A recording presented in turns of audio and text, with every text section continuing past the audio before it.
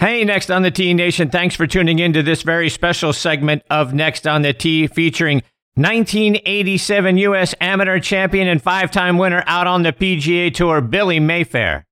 And thank you for your continued support. The show is currently ranked number 2 in the Podcast Magazine Hot 50 list, all thanks to your votes and your support of the show. We obviously have one place left we're trying to get to, and that's number 1. So please continue to vote, and you can do so daily by going online to podcastmagazine.com/hot50.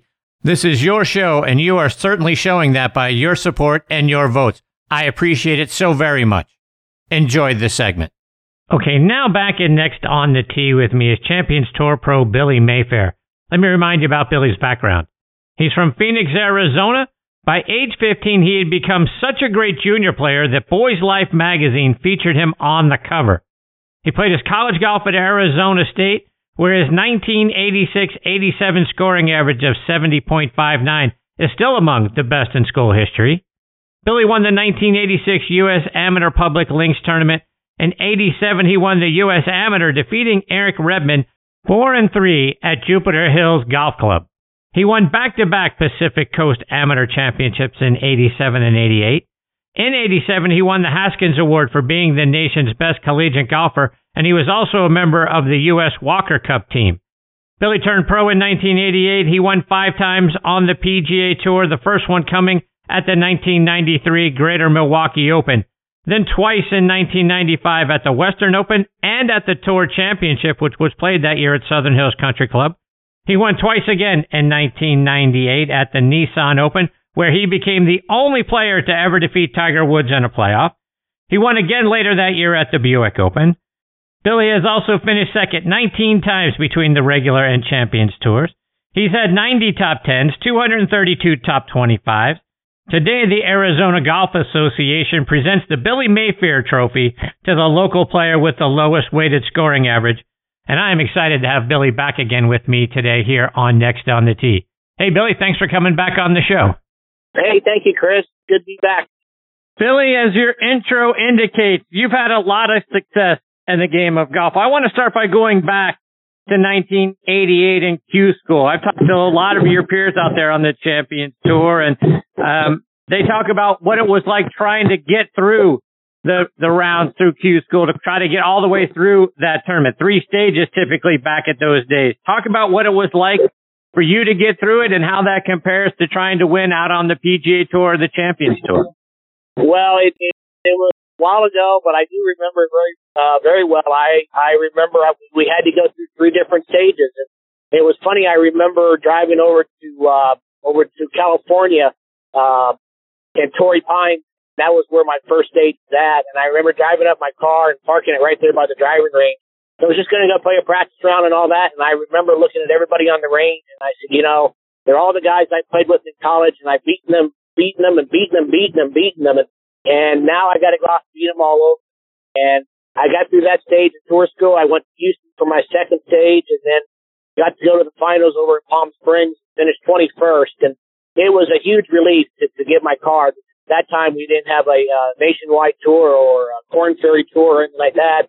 And if you missed your card, you had to go over to Asia and do other things. So I was very happy to get it. And not only that, but to keep my card the first few years was very, very important.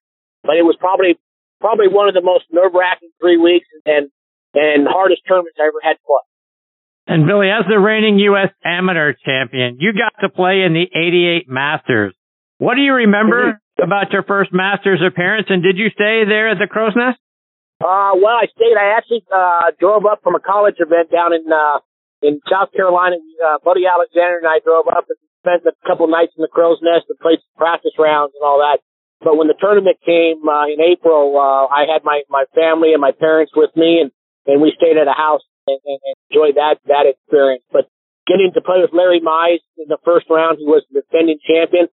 And the one thing I remember the most about that is I got on the putting green there, and on the big scoreboard there on 18, they had my name on top. I hadn't teed off yet, but my name was on top, and I knew I'd come a long way when my name was on the top of the Masters scoreboard. That's for sure. And then probably my biggest thrill, my first year on tour at that time, they repaired after every round, and it was in Tucson's and all that. And tell you way back in technology, we had to actually call Augusta National to get our tee time. And I remember calling, and the lady answered the phone, and I said, I shot 77 Billy Mayfair. And she kind of could hear her chuckling, and she said, "Oh, Mr. Mayfair, you're off tomorrow at 10:45 with Mr. Palmer." And I said, "I'm with who?" And they go, "Mr. Palmer." I said, "Thank you." And I just kind of stood there for a while and stood by the phone and kind of in shock. And my parents and all that say, "What's wrong? What's wrong?" And I said, "Well, I get to play with Arnold tomorrow at Augusta." So that was a huge thrill for me, and Arnold and I had a wonderful time, and he was such a class act. And, he let me walk up 18 with him, shoulder to shoulder up 18, and he got a standing ovation, which is something I'll never forget. What was it like on the first tee for that round? What's it like trying to put a peg in the ground and trying to draw the club back when you're paired with Arnold Palmer at Augusta National? Yeah. Well, you can get the peg in the ground. I can't tell you how hard it was. It was hard to get the ball to stay on the tee. That's for sure. And I remember my first shot there. My legs weren't going too fast, and I think I hooked it over in 9th fairway. So it was definitely unique and a wonderful experience. Billy, in 1991, you get your best finish at Augusta National. You ended up tied for 12th that year. Phil Mickelson was an amateur at the time playing in the tournament. You guys, obviously, both guys having played your college golf at Arizona State. Did you sort of mentor Phil about what to expect, and what do you recall about the tie for 12th in 91? Well, I remember I played very well. I knew that I was close to the top 50. Got invited back the next year, and I made a real good par save here on 18 from just to the left of the green there, and got up and down, and I thought that might get me in the next year, and it did. I remember how happy I was that, I got to come back the next year. And, Phil and I played a lot of practice rounds there. We've done a lot of mapping of the golf course and all that. And I know he loves playing there, and it doesn't surprise me that he has 3 green jackets, that's for sure. And Billy, 15 years later in 2006, Phil wins again for the second time there, but you're in the mix again, only 5 back going into the third round. What was it like for you challenging there 15 years later? It was different. I think the golf course at the time, I don't think they had completely tiger-proofed it yet, but it was definitely different than the first time I was there, and you had to hit different shots. But, for Augusta, to me, it's where you put the ball on the green. You have to hit shots uphill and downhill in the fairways, but it's all positioning that ball on the green and trying to have uphill putts for birdie. But, at that point, I knew the golf course just a little bit better, and I think that helped me a lot. Billy, going back to your rookie year on the PGA Tour, you finished 12th at Doral that year, and you did so in spectacular fashion. You make a 20-foot putt for birdie on the 18th hole on Friday just to make the cut, and then you go out and shoot 9 under over the weekend, 69-66. Did you know that 20-footer on Friday on 18 was what you needed to make in order just to play the weekend? Yeah, I actually did. I had some of the guys from NBC actually told me coming up to 18T that the cut was going to be, I believe it was 1 over, and I was 2, and I needed to make 3 on 18 to make the cut. And I hit 2 good shots. I remember I hit a 6-iron in there just behind the hole, like you said, 20 feet. And I said, let's roll it down there. Hopefully it might go in. And it did. And, then I played, I was just, I think, so happy to make the cut, play on the weekend that I really played well. And that was huge for me because they did the reshuffle the next week. So I moved way up in the tour list. I think I was 20th when I started, and I ended up being 5th. So that kind of jump-started my career. Billy, like I mentioned in your intro, you're the only player to ever beat Tiger in a sudden death playoff. You did so at the 98 Nissan Open. Here's another opportunity. You actually had to make birdie on the final hole to tie him just to force that playoff. Talk about knowing what you needed to make there, and then doing so, your reward for that is you get Tiger in a playoff. Well, it was funny. I had looked at walking from the range over to the first tee when we played that last round. I had said to myself, if you need to do something here, that front bunker's not a bad position to be in. And I remember going for the green in regulation, hitting it right in that front bunker. And I said, man, I got it right where I want it. And I hit a real good bunker shot about 6 feet. at the time I also knew that I had to make it in order to get in the playoff and slid it in. And then, like you said, I got to go back and play Tiger in a one-hole playoff, which went my favor. But in that case, when I won the playoff, I had to actually lay up. I didn't hit as good of a drive. I laid up to about 80 yards to the green and hit a real good wedge in there, about 10 feet below the hole. And Tiger missed his birdie putt. And I remember it was inside right, and I said, just stroke it right in there, and it went in. So I was thrilled, not just to beat Tiger Woods, but to win on the PGA Tour. Looking at that putt to win, were you confident standing over that putt? Did you let any of the thoughts, like, not only am I about to potentially win a golf tournament here, but I could be the first person to ever beat Tiger? Did any of that stuff get into your mind while you're standing over that putt? I got to say, probably over the putt, I was thinking about winning the golf tournament, and I had my routine, and I knew what my target was. I said that was probably my biggest concern, was just to do my routine, hit the target. And, at the time, Tiger quite hadn't done everything that he had done now, but we all knew he was going to be a wonderful player, and we knew what his potential was. But, like I said, it was just more of winning an LA Open, winning in a playoff, and at the time, just to beat Tiger was obviously icing on the cake. Is it true that you're the answer now to a question in Trivial Pursuit? Yes, I am. Yep. I don't play that game unless I get that one card, because I know I can answer that one right. So when you see Tiger nowadays, you remind him that you're the only guy to ever beat him in a sudden death playoff? No. He actually reminds me every once in a while. My wife and I were out a couple of years ago, and he was there. We were sitting there having lunch, and he sat down with us, and he says, "Can I join you? You're the only one I can't intimidate."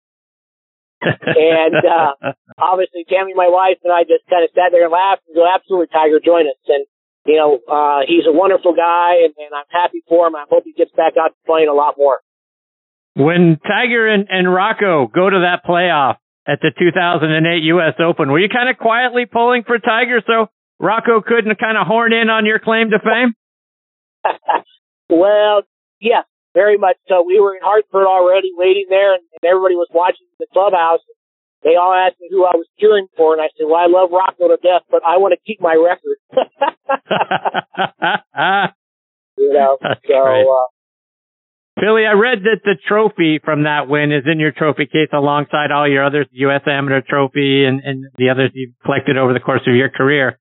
But I also read that you keep the money clip that they gave you for that win in your pocket, and it's been there, I guess, now for about 24 years. Is it still there in your pocket, and do you like to reach down in there and take a look at it as a confidence boost? All the time, yep. I carry it with me. I've carried it pretty much since the week after I had won the tournament, and fortunately haven't lost it yet, but I love looking at it. I love showing it to people, and one of the unique things about it, too, is that it's the only one that says Valencia Country Club on it, too. Since we didn't play Riviera that year at L.A., we played Valencia, so I have a very unique thing there. Billy, you very nearly won your first event out on the Champions Tour at the 2016 U.S. Senior Open at Scioto Country Club. You finished tied for second, one back at Gene Sowers, and you were one of only 4 players that week to finish under par. And you very nearly made a hole-in-one on the 9th hole during the final round. Talk about that tournament, and do you remember that shot and the ball almost going in?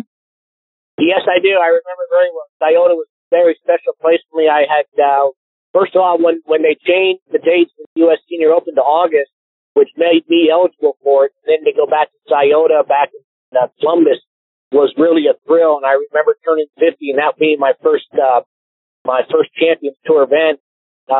I was excited to be there, and I knew I was going to have a good week, and got attention right away. And I just had so much fun. It was just great to be back out there with the guys again and doing this. I'd been missed it for about 4 or 5 years, not playing on the big tour very much. Boy, when you got out there and got the blood flowing again and being out there, it was a lot of fun. But I hit a great shot on 9 and couldn't quite see the pin. I thought it went in. Anytime you can make a hole-in-one at a USG event, that's awful special. But on the last day, that'd be more special, trust me. Billy, earlier this season, you finished tied for 14th at the Senior PGA Championship thanks to a really good weekend. You shot 67-68. It's one of the obviously biggest tournaments of the year out there on the Champions Tour. Talk about playing your best in the biggest event. Well, I seem to play very well in big tournaments. I seem to play very well with golf course par. When even par, a couple under, like you said, 4 or 5 under on the weekend, and you make a huge move on the board. I've always been that type of player. I'm a very straight ball hitter. I hit a lot of greens, chip and putt very well, and I think major golf courses have always been my incentive. And like I said, when it doesn't become a birdie fest out there, I do it very, very well. Billy, changing topics a little bit, you're no stranger to battling health challenges. You've successfully battled testicular cancer. Talk about how you were able to win that fight. Well, fortunately, I caught it early. My girlfriend at the time, now my wife Tammy, and we were at the Buick Open and getting ready to play, and I was 12th on the list for the Ryder Cup that particular year with Tom Lehman as our captain.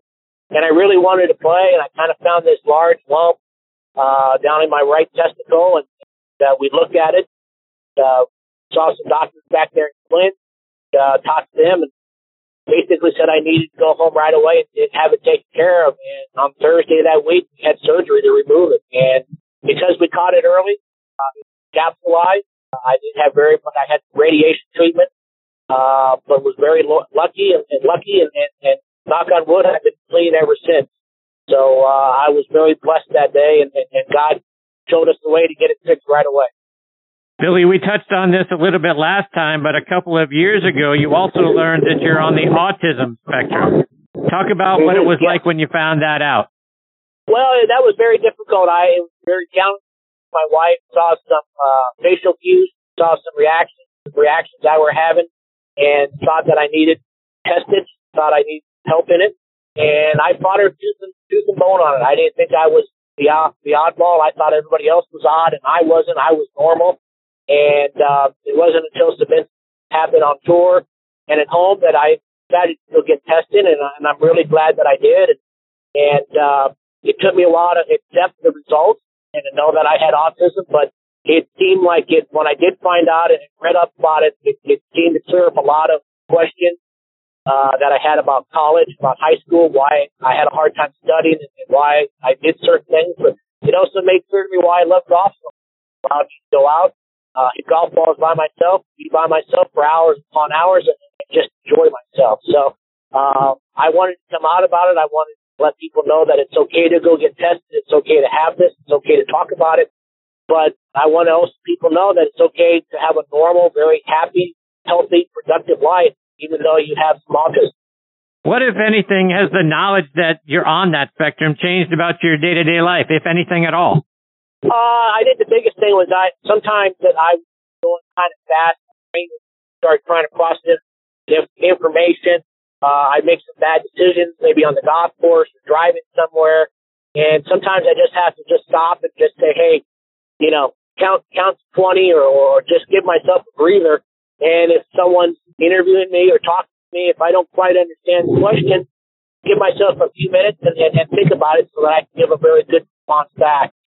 I've also learned how to look people in the eye, try to learn their facial expressions so that I communicate with people better. So it's not big things, that's for sure, but it's little things and a lot of little things that add up that really help. Billy, switching gears again, all the talk around the game of golf right now is about the upstart Live Golf Tour. How do you feel about what you're seeing going on between the PGA Tour and now with Live Golf out there? Well, I guys having to decide on what tour they want to play and all that. We are private contractors, but I don't blame a lot of the guys for leaving the tour. If you look at the history of all the guys left, those are guys that have issues with the tour, that had some type of issue. So I don't blame them for leaving. But I think it's something that I wish that could have been worked out between the PGA Tour and the LIV Tour, but it doesn't look like that's going to be. And but I still, I'm still supportive 100% of the PGA Tour, but I don't blame the guys at all going over to LIV. And Billy, this past weekend, being a former U.S. amateur champion, we saw a kid, Eugenio Lopez Chichara. He left Oklahoma State early to go play over on LIV. He's a two-time All-American, the second-ranked amateur in the world. He goes over there, wins the golf tournament, and when you combine that with the team money, he won almost $5 million, $4.75 million. If they had come to you when you were at Arizona State saying, hey, look, here's a bunch of money, and here is what the potential is. You could win more in one weekend playing a LIV tournament and winning and being a part of the winning team than you probably could for several years out on the PGA Tour. How would you have felt? I mean, as a young kid, boy, that seems tough to turn down. Yeah, that would be something that would be very, very difficult. And probably if I was that age, I got to be, 20 years old, 21, 22, it would be very difficult. And I would probably say you take the money. Take the money and you enjoy it and all that. But after being on the PGA Tour and playing the golf for the last 30 years, I would advise him not to.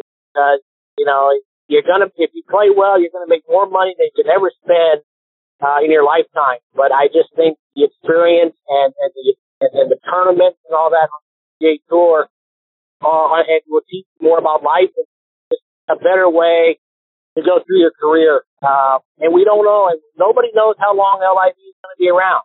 So I don't, like I said, I'm on both sides. I don't blame them for doing it. But I would think now, after being on the career that I've had, I would tell them not to. Billy, when you have your quiet moments and you can look back over the course of your career, what are some of the things that you enjoy reflecting back on most? Well, I think I've got to travel the world. I've got to play a lot of great golf courses. But most of all, I look at, I'm doing something that I love to do. I get to play golf. But all the wonderful people that I've got, that I've gotten over here, is just something that's very incredible to me. And I really do appreciate, being 56 years old now and playing on the Champions Tour. You forget about all the people out there who have supported you over the years. And I think that's been just a very wonderful experience. Billy, you mentioned earlier about playing alongside Mr. Palmer at the Masters. I find it hard to believe it could get any better than that. But thinking about some of the players that you've had an opportunity to be paired with at tournaments and all of that sort of stuff, what are some of your favorite pairings? Well, I obviously got paired. I got paired with Arnold there at Augusta, which was wonderful. I got paired with Jack Nicklaus at Memorial one year. One of the last years he got to play Memorial, and really enjoyed playing there with him. I actually have a very distinctive name that I've actually the guy that got to play with Ken Stewart his final round competitively before his plane crash. So I've got to do a lot of new things, but I've gotten to meet 5 different presidents. I've got to play the greatest golf course in the world, and I've got to see the world. So I've been very blessed by my profession. Billy, just a couple more before I let you go, and you guys are winding down the Champions Tour season. So what's next for you as we look out for the rest of 22 and then kickstarting 23? Well, we got 5 more tournaments left this year. I got to win here. We're up to Raleigh this week, and then we start our playoffs up in Virginia in 2 weeks from now. Where the points are doubled, and I need to kind of get up there, get in that top 36, so I get in the Charles Schwab Cup down there in Phoenix, which was all our goal. A few good tournaments here and there, and we can reach that goal and turn the whole year around and have a great year. So, seems like I'm playing better. I'm hitting it a lot better. I've got some confidence in my putter, and just hopefully this week a lot of putts will go in. Billy, remind our listeners, how can they stay up to date with all the great things you're doing, whether it's following you online or it's on social media? Well, you can always go to BillyMayfair.org, and that tells about my career, talks about where I'm playing, what I'm doing, and it also tells about my autism and about my foundation. Billy, thank you so much for coming back and being a part of the show. It was a huge thrill getting to talk with you again. It was a huge show getting to meet you in person earlier this year at Sugarloaf at the Mitsubishi Electric Classic. Great to actually see you and get a moment of your time there as well. But thank you so much for coming back and being a part of the show again tonight. Well, Chris, thank you for having me on and tell my story. You do a wonderful job. I listen to you all the time. Well, I appreciate that very much, Billy. Take care, my friend. All the best to you and your family. I look forward to catching up with you again soon. Absolutely, Chris. Take care. That is 1987 U.S. Amateur Champion and 5-time winner on the PGA Tour, and a guy I'm rooting hard for out there on the Champions Tour, Billy Mayfair. At B Mayfair Golf is where you can find and follow him on Twitter. BillyMayfair.org is the website, doing great things for autism. Billy is a great guy, and I'm honored that he came back to join me for a second time. I'm hoping that is twice of many visits that Billy comes back and is a part of the show. Already looking forward to visit number 3, and again, rooting hard for Billy out there on the Champions Tour. That'll do it for this special segment of Next on the Tee. Folks, please keep coming back and checking our website, nextonthetee.net, or your favorite podcasting app for more of these special segments. I'll continue to bring them to you throughout the winter. I really appreciate your continued support for the show, for me, and for getting us up the Podcast Magazine Hot 50 list. Again, you can go there, podcastmagazine.com/Hot 50 to vote for the show. I really appreciate your continued support. Until next time, hit 'em straight, my friends.